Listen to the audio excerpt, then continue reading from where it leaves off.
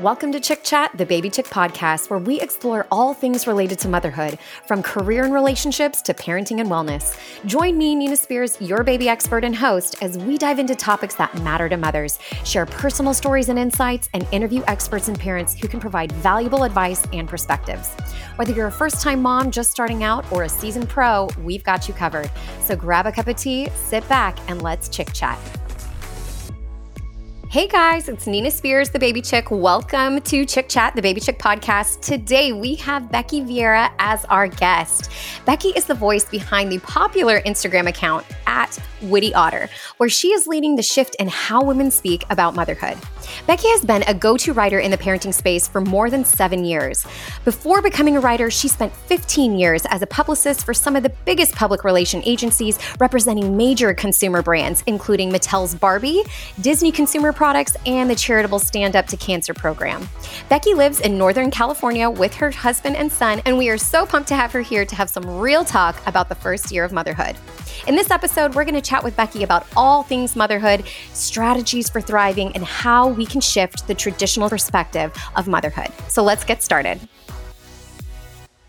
Hi, Becky. It is so wonderful to have you on our show. Thank you for joining us. Well, thank you for having me. I'm excited to chat with you. Absolutely. And being the first time on our show, we would love to hear a little bit more about you. So Becky, can you please tell us about you and your background and everything that led you up to where you are today? Yes, this is a whole new career path. I kind of pivoted midway through life. I was a publicist.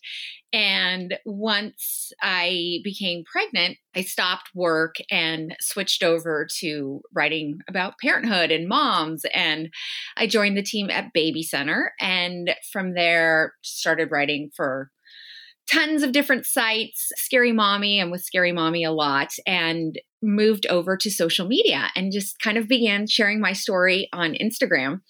And built this amazing community with other moms and learned so much from them, shared all the crazy parts of my story that I never talked about, and found so much solidarity and similarity. And that a lot of these things I was sharing, we didn't talk about. So I just decided to take it all these little nuggets and stories and issues that we face as new moms, and put it together in a book. So here we are today. I love it. Oh my gosh. Yeah, we've been following you, for our listeners, at Witty Otter for a while. And it's so true. Like, you're just sharing the raw, real moments. And it's so appreciated because there's just a lot of filtered life that you see on social media, and hearing your perspective and real thoughts, and just, it makes you feel like, okay, I'm not the only one going through all of this. It's okay. Yes. Because as moms, I think we're almost filtered through shame. If we talk about things, people tell us we're complaining. If we complain, which everyone can complain, people look at us like we have three heads. And this is the only quote unquote job that you can't complain about. Exactly. You wanted those children, Becky. Yes. How dare you? How dare you? I mean, yes, and I wanted a job too, but that doesn't mean sometimes, I worked for a jerk and didn't want to talk about it. If my child is the boss of this job, he's not always the coolest boss, I have to say. I feel that 100%. I totally get it. And I think our sons are like the same age. So yes, I'm right there with you. Yes, this one right now, my son's going into first grade. So he's kind of in between this child, teenager, adult who knows everything. It's oh yes, quite a fun stage. Yes, so much fun. Oh my gosh. And Becky, how did you become passionate about helping other mothers thrive really and care for themselves during this your whole book is like the first year of motherhood, but I really think it's even beyond that. It's really like early motherhood. So yeah, can you tell us, how did you become passionate about this? Through my own experience. And I think through all the challenges I had, all of my shortcomings, and the sense of the things that I didn't know. Of course, people tell you motherhood's hard and that you're tired and that all these things can happen and you could have postpartum depression or anxiety, but no one tells you the true extent of it.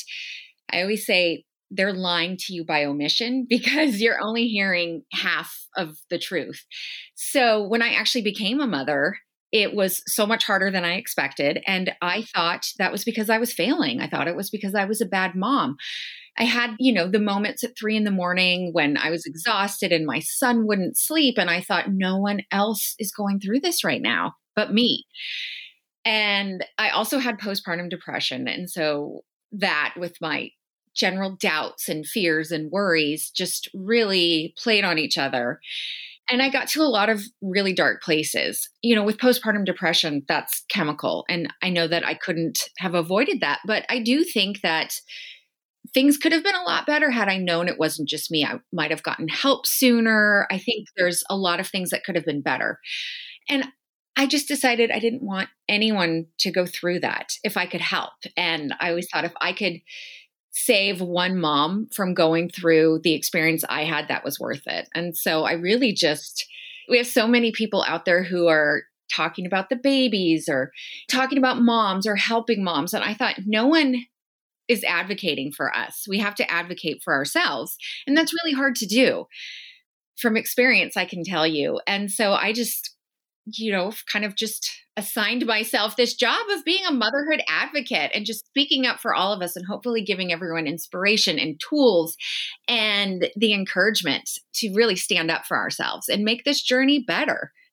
I love that you say that because it's so true. I think women, it's through generations of women are people pleasers. We're there to help our family, help others, and not complain and be sweet. And all those things, yeah. Yes, which, those are wonderful things. However, you're a human being and you can absolutely ask for help. You can absolutely have emotions. You should speak up for yourself. So I love that you're trying to let moms know that it's okay to use your voice. It's okay to speak up. It's okay to ask questions. It's okay to ruffle feathers because it is. It is okay. And I love that. And Becky, can you tell us your experience when you became a new mom, like how those experiences really impacted you as a mother and as a woman? Yes. Well, so much of what you say about mothers kind of almost being silenced. And it's important to know that we're working against centuries of this. All the moms before us went through this. And so there's this whole attitude of, we did it. We didn't complain. Why are you? A lot of us are even just working past our own moms and our own grandmas who didn't talk about that. We're really in an exciting place as moms because we're this new wave of motherhood where we're saying enough. I cannot do this. We cannot do this. Things need to change. Moms need more support. So for me, it was, like I said, it was just so much harder than I thought. I had just moved when I was 7.5 months pregnant. I felt incredibly isolated. I had postpartum depression. But one thing I remember was feeling like my life had just changed drastically and not in a good way. Separate from my son, here I go again, feeling the need to. Of course, I wanted my child. I loved my child, but I felt like maybe I was living in a snow globe and someone picked it up and just shook it really hard, slammed it down, and nothing was ever in the same place ever again. I felt like I was almost on this conveyor belt of feeding, diaper change, sleeping, bathing, repeat, and I didn't see any way out. And I just kind of felt like I had just put myself on the path to the end of my life as I knew it. And I didn't know. I didn't know that we all go through this. I didn't know that there were thousands of other moms in living rooms just like I was, going through the same things and feeling the same things. Because at the same moment you were feeling it. Yes, yes. And, my son is 6.5 now, and we talk about this even in the years since he was born. We talk about it so much more. But we have to keep going. Yes. Yes. And I feel like I'm hearing more of it. And I'm glad that people are saying, look, it's not me complaining. It's me really letting people know what to expect and how to speak up for themselves and what to look for and what to ask. And that's where the conversation starts. And so, yes, I so appreciate that. And Becky, like, what do you wish you would have known before becoming a new mom? I'm sure that list is really long, but like, if you were like, oh, there's just 3 things or 1 thing, like, what is it that you wish you would have known before you were a new mom? I wish that I would have known more about maternal mental health and what to look for, what signs to look for, how easy it is to get help, that my child wouldn't have been removed from my custody had I reached out. There were a lot of factors that led to me suffering. I wish that I would have known that it is hard for everyone, that we see so much lying by omission on social media. There's all we see so much good. And that's why I like to put out, it's not so much the bad, but I like to put out the reality. And it's, sometimes I'll film videos and my face is broken out and I have no makeup on, and that's real life. And not everyone wants to see that. And that's fine. My content's not for everyone, but there's a lot of people out there who crave that. And I love sharing that. So I wish I had known that. I wish I had known there was other ones. And just that your life's going to change. You're going to have, your relationships are going to change with your partner and your friends, and that things are all going to be different, but it's not a bad thing. Yes, I so agree with both of those points. Mental health, I think now people are talking more about postpartum anxiety, but before it was only postpartum depression.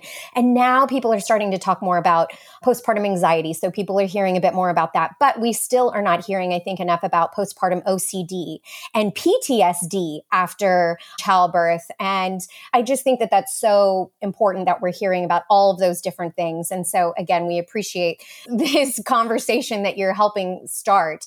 And then also I totally relate to this, relationships changing with your partner, and not necessarily, at least for my partner, it's different, but it's better now. Like we've grown through it, but I know that that's not the same for everybody, and it can go through a rocky period.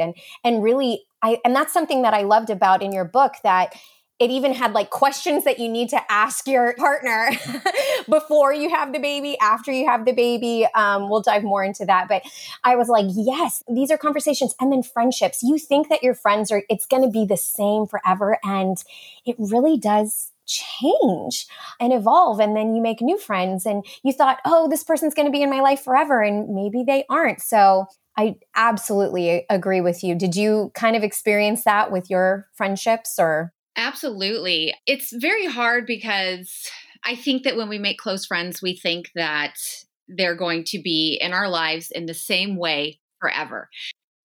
And there's that saying, sometimes people come into our life for a reason or a season. And it's really hard because you don't want to think about that, especially with your close friends.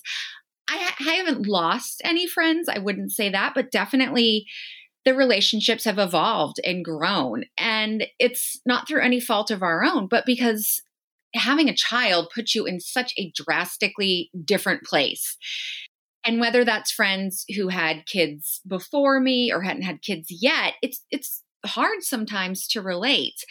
I had my child later in life, and a lot of my friends, their kids were in high school and older. And I remember being with two of my friends whose kids were older, and I was pregnant, and we were at a restaurant, and this baby was kind of wailing in the corner, and we all had that, the mom. But one of my friends looked at the other and said, "Oh, aren't you so glad you're past that?" And then they kind of paused and looked at me. But you do realize, and that's okay. It's okay that they felt that way. But it really pointed out just how our paths were veering so far apart. And there's friends who aren't baby people. I have some great friends who weren't baby people, but they're great kid people. And so maybe we kind of fell out, not fell out, but there was some distance. Lost touch. Yeah. Right. In that first year. And now we're right back just exactly as we were, only there's someone that my child absolutely loves, and he calls them uncle or aunt. And it's not all bad. It's not all bad changes. Of course, there's moments when I miss friendships that I was close with, or I miss the things we did. But at the same time, I can't go back because we're both so different now. And so I think you have to look at it for what it is. And I think all of us have lost a friendship, whether it's ended or changed. And it's not easy, but I think it's just important to just try to remember the good times and look at it for what it served you in that time. That is beautiful. And I don't know about our listeners, but at least for me, that's like comforting to know that like, okay, everyone kind of experiences these ebbs and flows when it comes to friendships too. Cause yeah, we're all so busy with our children and potentially a career and whatever else is on our plate. And then trying to prioritize your partnership and then also your friend, like it's hard. It's tough to make that time, but it's nice hearing that you're like, no, it's not all bad. Change is just change sometimes. Yes. And it's not all relationships. I have some friendships where we're so in sync and we didn't miss a beat. My child, my new role as a mom didn't even factor into our friendship. It just continued as is. But our friendships are different. And all of our friendships are different. And some are able to do that and some are not. Yeah. Yeah. Oh my gosh, Becky, I've heard you say, motherhood shouldn't be martyrdom. Can you elaborate on this with our listeners and like share what that means to you? Yes. As we were saying earlier, people didn't talk about it. They didn't talk about the hard parts. They didn't complain. They still don't. I think that I always say the society, our families, everyone, not in a malicious way, but there's that term of moms being superheroes. And everyone looks at us like this amazing Swiss Army knife with 37 arms and 15 heads. And we can wear all these different hats at the same time and do all these things. And everyone praises us for being superheroes and multitasking queens. And because of that, though, people just expect us to do it all. We expect that we're supposed to do it all. And we just put our head down and go through it. But no one can do that silently. So we kind of become these martyrs, whether it's being passive aggressive or even just in our conversations. It's this competition. Who can be the most tired? Who can have the child that sleeps the worst? Who can have the most challenges with feeding or partnerships? And I say this a lot because not only have I learned so much from the women who share their stories and I speak with, but I learn a lot from the women who like to argue, and you call them trolls, call them whatever, but the women who are always going to say something against you. And yes, of course, there's some journeys that if you want to look at it very objectively, of course, are harder than others. My child never had any severe illnesses, things like that. We were very lucky. But that doesn't mean that my heart isn't hard for me, and it doesn't take away from my heart. I think that we need to get to this place. Again, we're not martyrs. We're not trying to win a non-existent award. We need to allow everyone to feel what they feel, but at the same time, we need to stop playing that role and we need to start speaking up. And it starts, it can be small things, it can be little things, but for me, I always look at it as the mental load of motherhood. I think that's something that we don't prepare for. Every aspect of my family lives in my head. So whether it's birthdays and shoe sizes, dentist appointments, even my cats and my dog, and when they need to go to the vet, when I need to have the oil in my car changed, I carry it all, and it is exhausting. And I would get so mad, and I would get so mad at my husband, and he would ask questions, and I'd look at the calendar, and I told you. And it got to the point where I just thought, I can't do this forever. And I'm angry. And he probably thinks, I'm kind of being a shrew about this. And I said to him, I need you to take on the communication for Little League and for our son's other sports. And he looked at me and he said, sure, but why? You do that and you put it in the calendar and you tell me. And I said, because I need to release some of these things from my brain. I need to take them out. I need to not be responsible for everything. And he said, yeah, I get it. Of course. Sure. And it was just that one little thing made such a big difference. And it's not easy and it's not going to change overnight. But I think we kind of have to look for these little breadcrumbs and little things that we can pass off. Look at you advocating for yourself. I love that, Becky. It's everyone. I try to practice what I preach. And if something's hard, I admit it. That was hard. That was years of me being the silent, again, martyr. But as humans, we look at help as needing to be this superhero flying in on a cape saving the day. Or, people joke, I just need to win the lottery. We think we need these big sweeping changes or these big gestures of help. Otherwise, they're not going to do anything for us. They're useless. And it's not true. Little things help. They add up. And we need to just start realizing that it's not that we have to sit here and wait for this knight in shining armor or the equivalent of that to come and save us or help us. It's all the little things too. And a lot of us aren't looking at other people and thinking, oh my gosh, you know what? She probably needs help with this or that or something else, because we all have our own lives. We have to speak out. And I don't know about you, but when people ask me for help, I am honored. Actually, I'm so happy to help them. And we need to remember that we need to do that with others. And your partner is a great place to start. Absolutely. And what a great tip. I love that. I love that tip because you're right. I think that, as you've said in your book, we don't want to put an imposition on other people. We don't want to be a burden and ask for, because we know, oh, but they're so busy. They have so much. But you know what? They'll probably let you know what, right now, unable to do this, but next week, I got you, girl. So it's okay to speak up because more than likely they'll let you know, hey, maybe right now is not a good time, but later is. And they didn't take it as oh gosh, here she is asking for help. No, they're happy to help when they can. And especially other moms. Oh, yes. It's been very hard for me, but I feel that I'm in a good place with asking other moms to help. And it's not easy, and it's not something that you can do with every person but I do have some wonderful mom friends who live in the neighborhood, and it's great to know that we can count on each other, whether it's I'm running late for pickup. Can you just stay with my kid for 5 minutes? Can you take him home? I'm running to Target. Do you need anything? It goes both ways. And I love that we just kind of have this understanding. And it took years. I've been living where I live now for 4 years.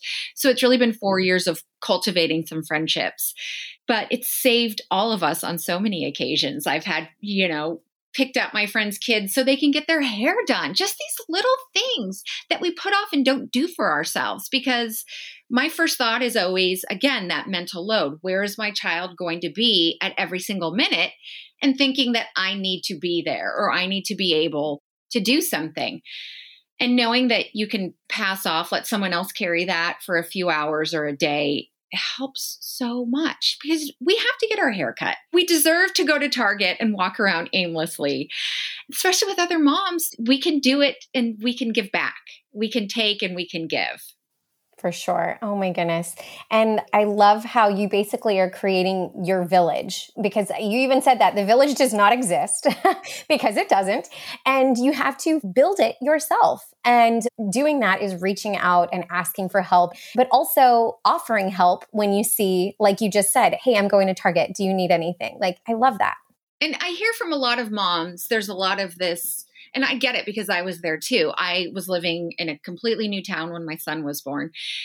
And it's hard. And when you hear people talk about mom friends, and I would be so jealous and so sad, and I didn't have those. And so a lot of times when I talk about the things that I do, there's this knee-jerk reaction. Well, I don't have any friends. That must be nice. Well, I didn't either. We've moved, goodness. I mean, since my son was born, we've moved 3 times since he was born, and I've had to start over, and it's not easy. And I've done things like gone on the apps to find mom friends, or just really putting yourself out there and starting with maybe play dates and inviting kids over and getting to know the moms. It's not easy, but it works. And there's mom groups. I've never lived anywhere where there hasn't been a local mom group on Facebook. And you see people really putting themselves out there, and it's so hard. And they'll say, hey, I'm new to the area. Does anyone want to meet up? And there's tons of responses. And I think we all have been there and we all know. So, I just encourage moms. It's not easy. I'm not going to lie. I'm not, I say in the book, you don't get a village assigned to you before you leave the hospital. If only. That would be lovely, right? Yeah. I mean, I grew up in a neighborhood, and of course, that was, the 80s. There was a lot more stay-at-home moms, but we had this great village is really what it was. The kids played together, the moms babysat. There was just this really great sense of community. And unfortunately, it's not like that anymore because we are working, we are out of the house. And also, we're in our homes a lot more, not coming off the pandemic. And I think with technology, I didn't even realize when my son started school, there's so many kids his exact age, his exact grade that live just houses beyond us. And so you do have to put yourself out there. So true. And I love how we're talking about some of these unrealistic expectations of like, where is that village? And so Becky, like, what do you think? I know, right? What do you think are some other like unrealistic expectations society puts on new mothers? Well, just that, right? I think they say, oh, it's so hard and you have to do this and it's so hard, but don't worry, you have your village. There's no village. They expect us, a great saying again, to work like we don't have kids and to parent like we don't work. They expect us. I actually recently wrote an article about this, about dads and the mental load. I was having dinner with a group of parents one night and a teacher's name got brought up and one of the dads said, "Oh, who's that?" And the mom said, "That's our child's teacher." And everyone kind of laughed and, "Oh, ha, ha, ha." And the dad and, what a knucklehead. A mom would be crucified.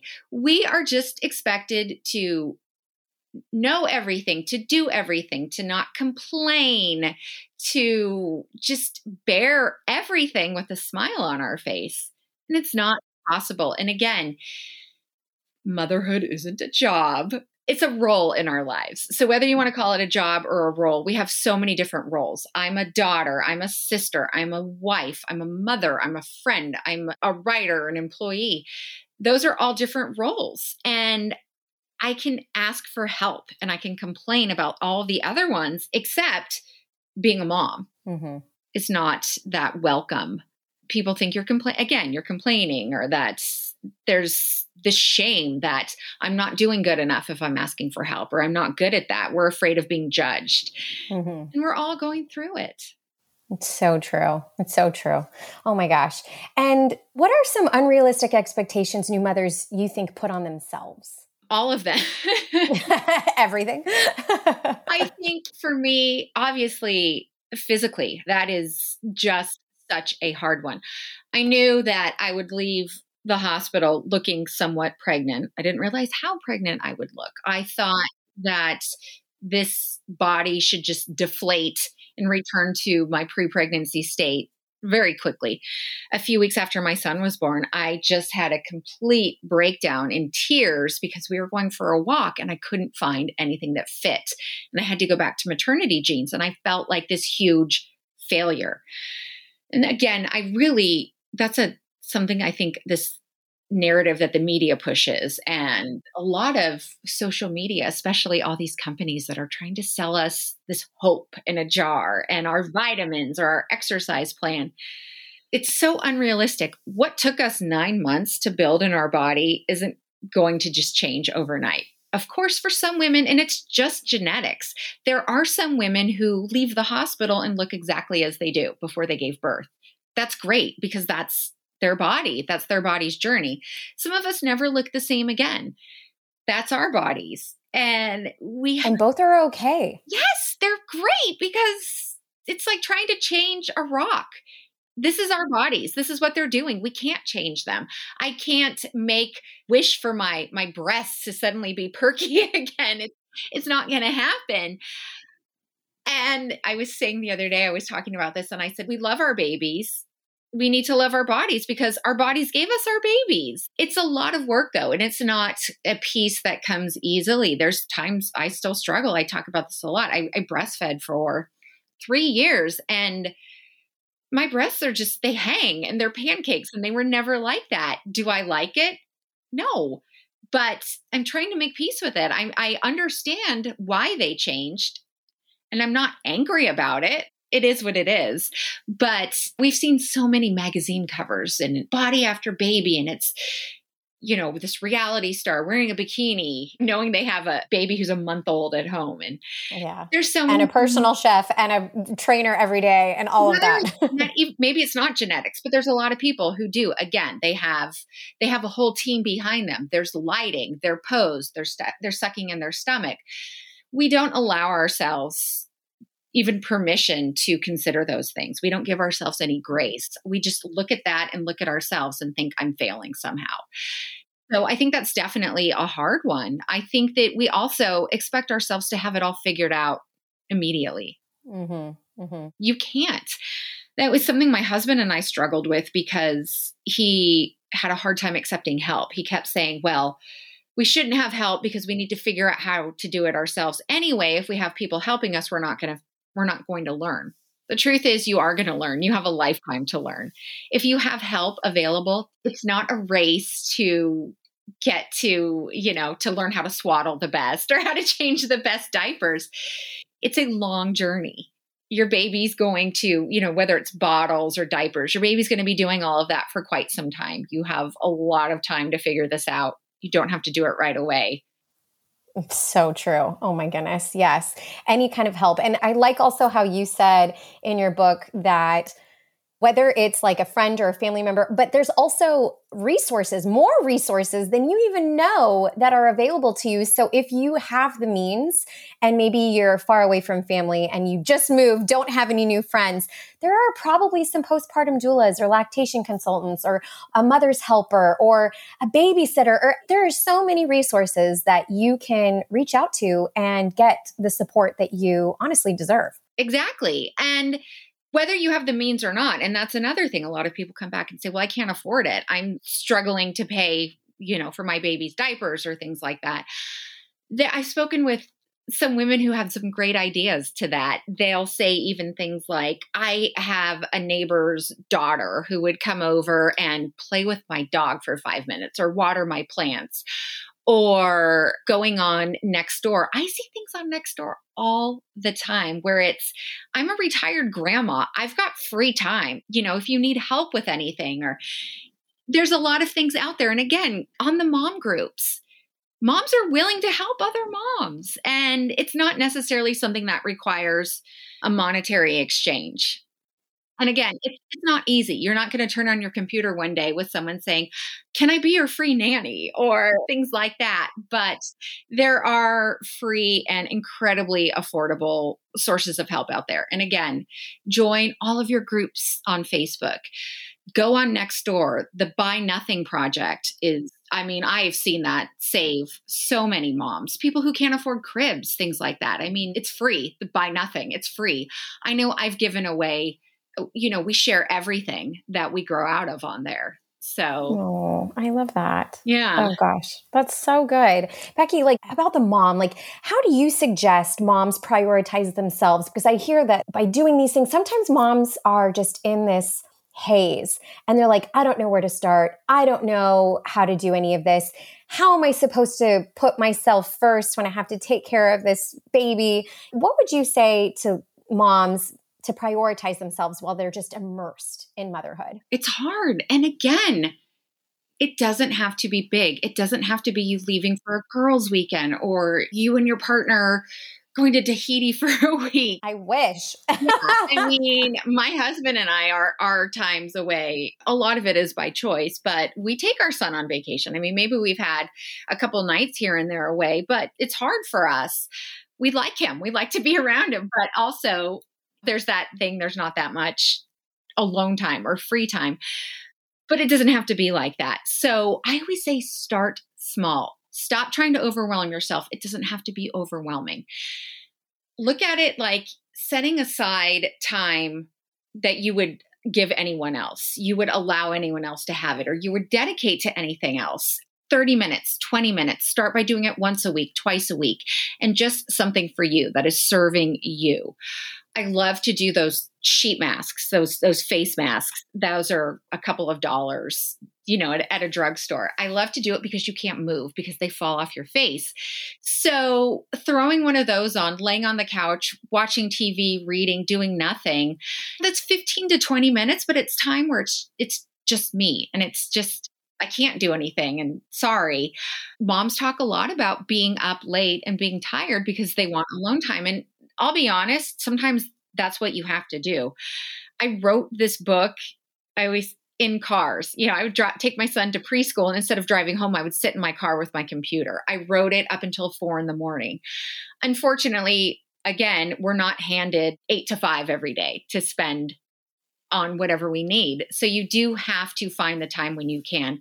You don't need to stay up until 4 a.m. to get a little alone time, but maybe, ask your partner to put your child to bed or to help with bath time. Just take these little bits of time. And again, start 15 minutes, 20 minutes, 30 minutes. And whether it's sitting on your couch and scrolling through social media mindlessly, maybe it's reading, maybe it's taking a walk around the block. Just look for these little things you can do. And I say, start once a week, move up to twice a week, slowly build on it. And it helps. It all helps. It doesn't have to be a weekend away to make you feel better. I feel recharged sometimes just stepping up, walking out of the living room, coming in my bedroom and laying down for a few minutes and doing nothing, and then going back and joining my family. My husband and I both do that. And it's really something that's helped so much. It's just that little bit of kind of recharging. Yes. Little steps really do actually, I think, make more of an impact than something like a vacation to Tahiti. Like, that's great. But then when are you really going to go back? But these little things that you can do every night or every other night, like, your little reading in bed and your little face mask or whatever, like those little things really do add up. So these are awesome when you can tips. add 5 minutes to your shower and put a hair mask on, just sit there under the water, just things like that. And of course, there's times, I've had so many times where my son, when he was younger, just mom, So it is something that helps if you let your partner know. I will tell my husband, I need 5 minutes. I need 10 minutes. I'm going to take a shower. I don't want to be interrupted, but I do that for him. So it's reciprocal. Dads need breaks too. But you think of it like a battery or your phone. If your phone is dying or the power's red, do you have to charge it completely full to be able to use it again, to get that battery back in the green? No, you can charge it sometimes for a few minutes and use it again. Maybe you have days where you do charge it all the way back. Some days where it's just little bits of plugging it in between what you're doing. And that's like us. We don't have to be completely recharged every time. What a great analogy. I'm definitely going to steal that because that is so smart and so true. Oh my gosh. And Becky, how would you describe the reality of the first year of motherhood to a pregnant mom? A pregnant mom walks up to you and says, okay, Becky, what can I really expect? The first thing I say, it is going to be harder than you expect, but that is common. You're not doing anything wrong. You're not failing. It is hard for everyone. You're going to see a lot of falsehoods, especially on social media. You're going to want to compare. It is hard for everyone. We all come home at some point, whether we give birth in a hospital or at home or something, we're all going to be wearing diapers and we're going to have, or some sort of, we're going to be bleeding. Our breasts are going to be swelling. We all start out on an even playing field. And I think that it's hard to realize that sometimes. But on the flip side, it is so much better. I mean, yes, you get this child and you think, oh my goodness, it's so amazing. But there's nothing like when they reach for you that first time, when they want mom and only mom. And it's just going to change your life in so many great ways. So I think just the impact is going to be bigger in every direction. P.S. You're not going to get through this unless you ask for help. Amen. Oh my goodness. Couldn't agree more. Okay. Now, Becky, your book, Enough About the Baby. That's the title. The title, Enough About the Baby. It may sound harsh to some people. What is the thought behind this? Yeah. I honestly hope it does because I'm trying to get through to people. I don't want to say, I love it. Yeah. It's wonderful, but don't forget you matter. Enough about the baby. That's all anyone cares about is the baby. How's the baby? The baby's great. The baby's a day old. He's eating and pooping and sleeping. Okay. Meanwhile, my hormones are doing backflips. I have parts of my body falling out through my vagina onto a diaper. I can't poop. I'm crying. What about the mom? Your baby's going to be fine. Your baby, everyone is focusing on the baby. Your baby has doctor's appointments. Of course, I'm not saying leave them in their bassinet and walk away. I mean, let's be realistic here. Come on, take it with a grain of salt. Enough about the baby, though. Everyone else is going to be worrying about the baby. You are going to be worrying about the baby. But what about you? Enough. Yes. It's like that quote, like, over here and say they're great. What's going on here with you? Right. It's like that quote, like, gosh, I'm going to butcher it, but enough about like who's going to hold the baby, but who's going to hold the mother? Who's going to hold you? And it's so true. Having been a doula, a birth and a postpartum doula for over a decade, like I have seen as soon as you have that baby, they are really focusing more on the baby and how the baby's survival is than they're paying attention to mom. Don't get me wrong. They are definitely like checking on mom, but more lawsuits happen when something happens to the baby. So they are so much more hypersensitive because, oh, you didn't help me breastfeed soon enough. You didn't help me do skin to skin soon enough. Oh, the baby was given a pacifier with that. There's so many complaints about babies. So hospitals put so much more attention on the baby that they don't put as much attention on the mother. And this is why I'm really glad we're talking about this, because we need mothers to be at the forefront of our minds, and that baby needs its mother.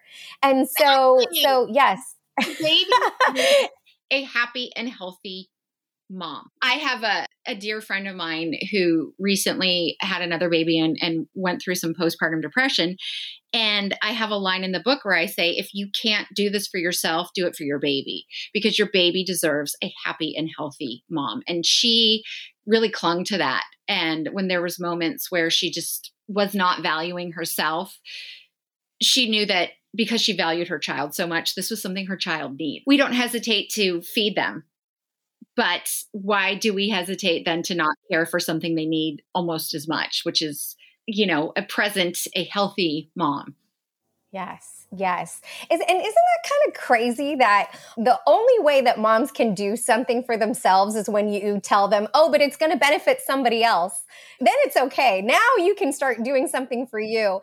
But why can't it be okay? Because it's just good for you. I'm so glad that, yes, because we've had therapists say, as soon as I tell them like, oh, once you do this for yourself, it's going to make the whole family happy and help the whole family, that they're more willing to do it at that point rather than, hey, this is just going to be better for you.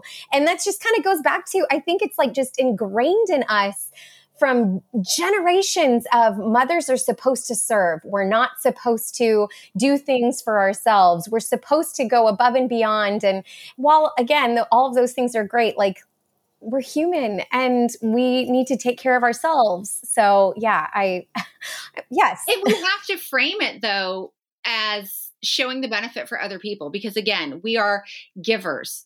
We're not takers. And I love to say to people, go do this because it's good for you. Well, I don't know. Go do this because it's good for you and it will make you happier and a better mom, or, your family will do better if you're rested. Oh, okay. I'll do it for my family. Unfortunately, we do have to say it, I think, like that, because we are still working against these centuries of this, the way we think. And we're slowly breaking it down. But whatever the reason, whatever helps the drive that helps us do that right now, if it's to help your family, okay, great. But you're still getting the benefit. Absolutely. But, we'll take it. Yeah. And I would love to interview you because I think you could probably share so many stories about this, having been present at so many births. But for me, I felt like, especially because I was a geriatric pregnancy, which they now more gently call advanced maternity. That is just laughable. I am sorry. Like, stop it. Yeah. No. But I had so much healthcare. I was at my doctor's office 3-4 times a week that last week. And I felt like the second I had a C-section, the second they kind of pulled him out of my body, it was almost like they pushed me off a cliff. And I'm not saying I didn't get the care and I wasn't tended to and it wasn't that, but the priority shifts so much to your child and so far away from you that you almost feel like you were just this vessel to bring the child into the world. And of course I did that, but I'm still here and I still matter. I always look at my C-section kind of in comparison to a tonsillectomy I had. My tonsillectomy, it was, oh, you poor thing, and go home. And I had to miss a week of work. And I had, just rest, and you need to rest, and you need to drink water, and just all this very gentle support around me. But here with my son, it was a more intense surgery. I was on much more intense pain medication, but it was also, okay, great. Now go home and take care of this completely helpless human. Bye. Yeah. We'll see. Good luck. Good luck. I need you to poop. I need you to pee. Yeah. I need you to make sure you're doing all these things. Oh, yeah. And also you need to let us know if there's something wrong with you. So the experience you've never had before, you don't know what's normal, but let us know if something happens that's not right. Yeah. Otherwise, I'll see you in 6 weeks. Yes. What? Don't get me started on healthcare. Oh. It's a whole other podcast. Yes. Oh my gosh. And Becky, in your opinion, what place do our partners play in the journey of a mother surviving and thriving during motherhood? Because you've said a couple of times, a great place to start is with your partner. What is their place? What can they do? Where can we start? They can realize and accept what their place is, and that is behind us on the chain of importance.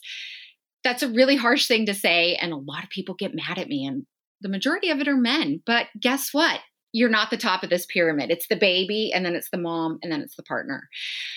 We're the ones that, first of all, gave birth. So physically, we're struggling. We're the ones that, of course, the baby is going to bond with any caretaker. But if they have access to the mom and the boob, they're going to want us. And so many times I always laugh. Sometimes you see these birth announcements and they'll say, baby, mom, and dad are doing great. And I think, well, what did the dad do? He just sat there. I don't care how he's doing. Yeah, good job. You slept and, complained about the chair.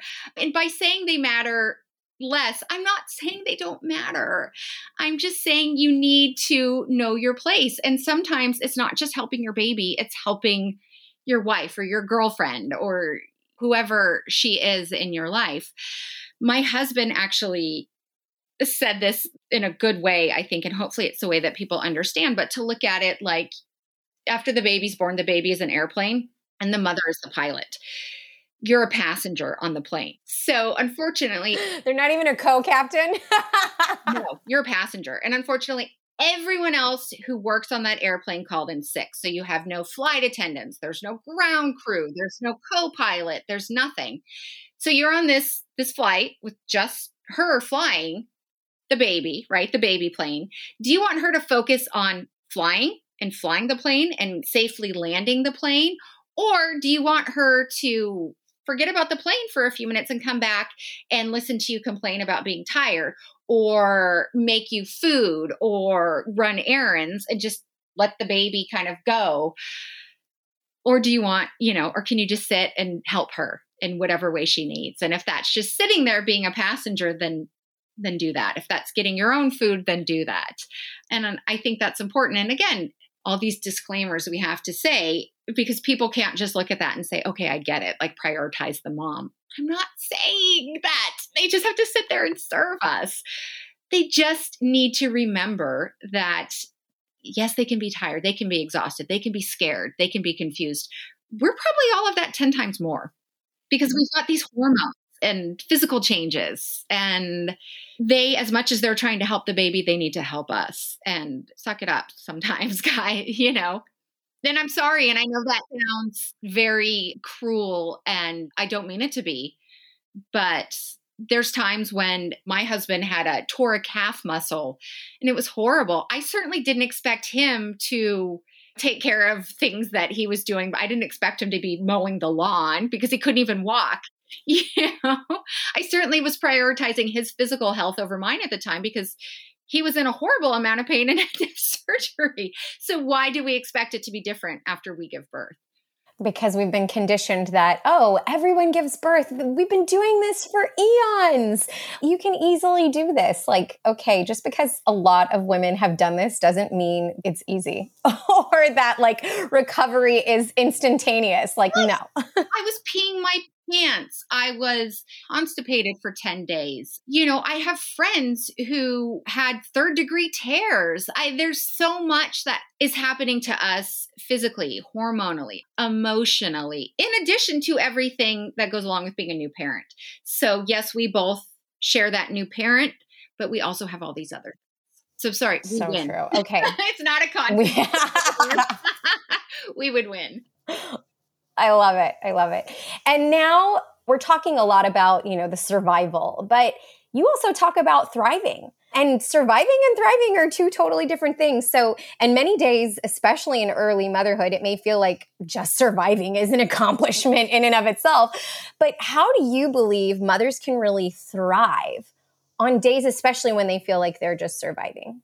Well, sometimes you can't. Sometimes you just survive, and that's okay. I always say if you end the day and the house is still standing and there's no major crimes have been committed and everyone is home, that's a win too. The great thing about motherhood is we get a reset every day. We get to get up and try again the next day. And I've had days where I'm not in a good space. My son's not in a good space. Remember, these kids are human too. We have bad days. They have bad days. Sometimes there are. I think that part of what helps us thrive is realizing every day is not going to be a huge win. We're not going to have these major milestones happen every day. Some days we are just going to survive, and it's okay. But overall, that doesn't have to be every day. Again, like how I looked at myself as just being on this conveyor belt. That was just surviving. And I thought that was all I needed to do.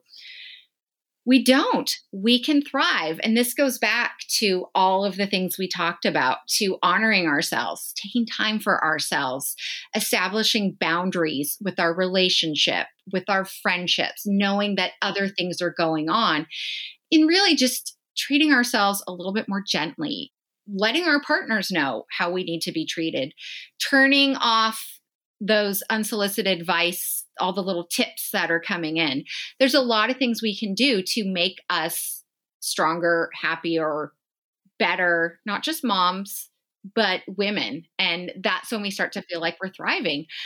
I remember just kind of at one point looking around and looking at my son and thinking, oh, I'm finally happy.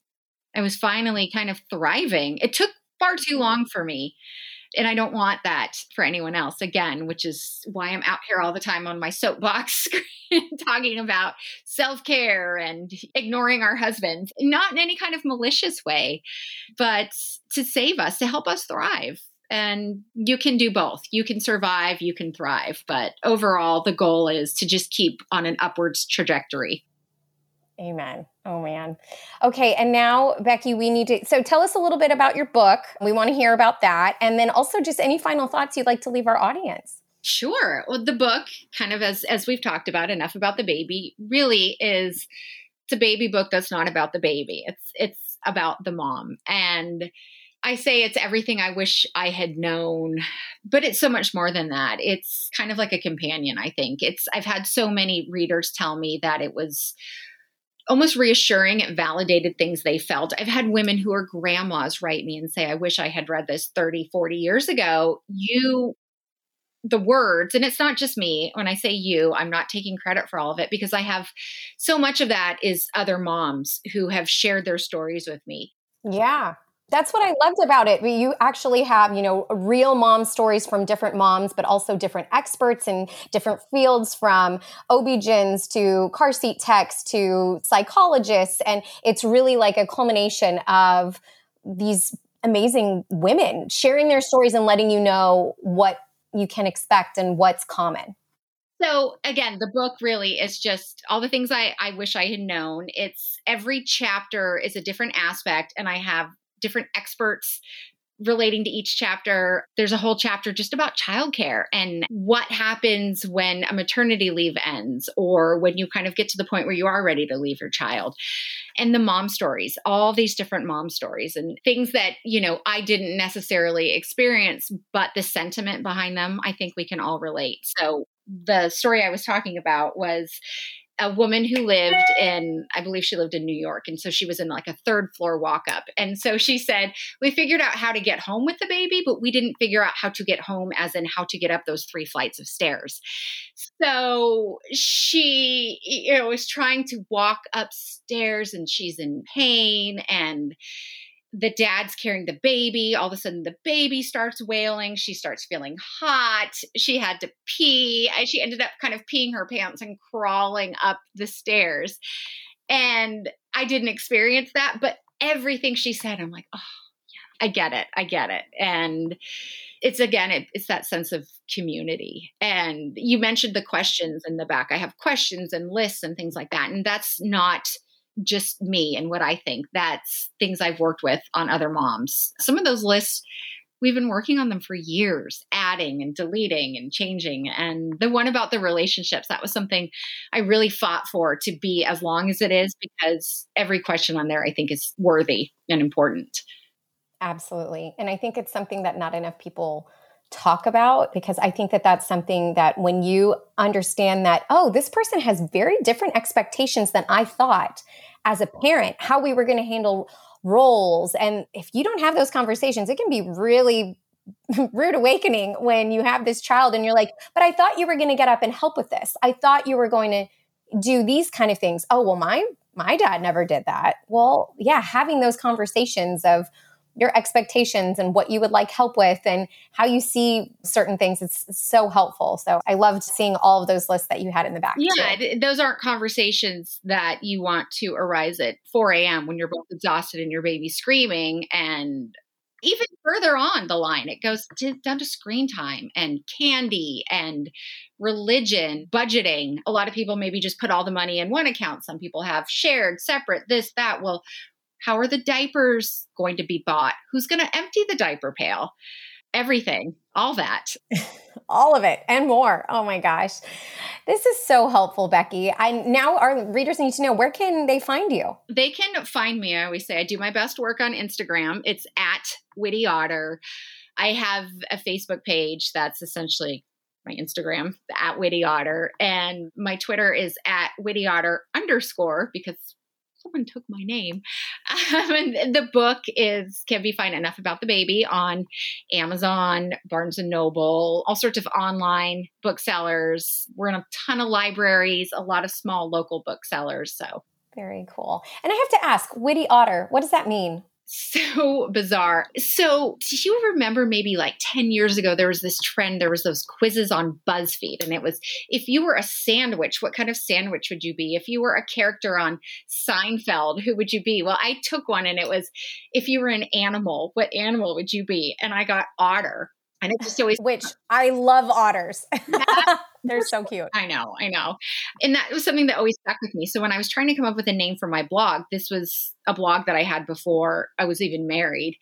Gosh, everything was thought of or taken or clever, and I didn't really know what I was going to write about. And so I always thought that there's so many compliments you can get. And to me, I think one of the greatest compliments is that you're witty, if someone's talking about your qualities, because witty it's smart and it's funny and it's your timing and it's so many things. And so I just kind of threw together this Witty Otter, and that's it. And what's funny is, when I met my husband, the college he had gone to their mascot was the Otters. And so he had in his email and all of his online social media accounts have Otter in it too.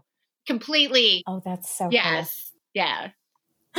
What a serendipitous and totally beautiful thing. I love it. Oh, I had to know. I was like, I'm with Witty Otter. I need to know the story. How did this come about? I know. And I've had people say like, oh, you want to change it, witty mommy or this or that. And it's like, no, I love it now.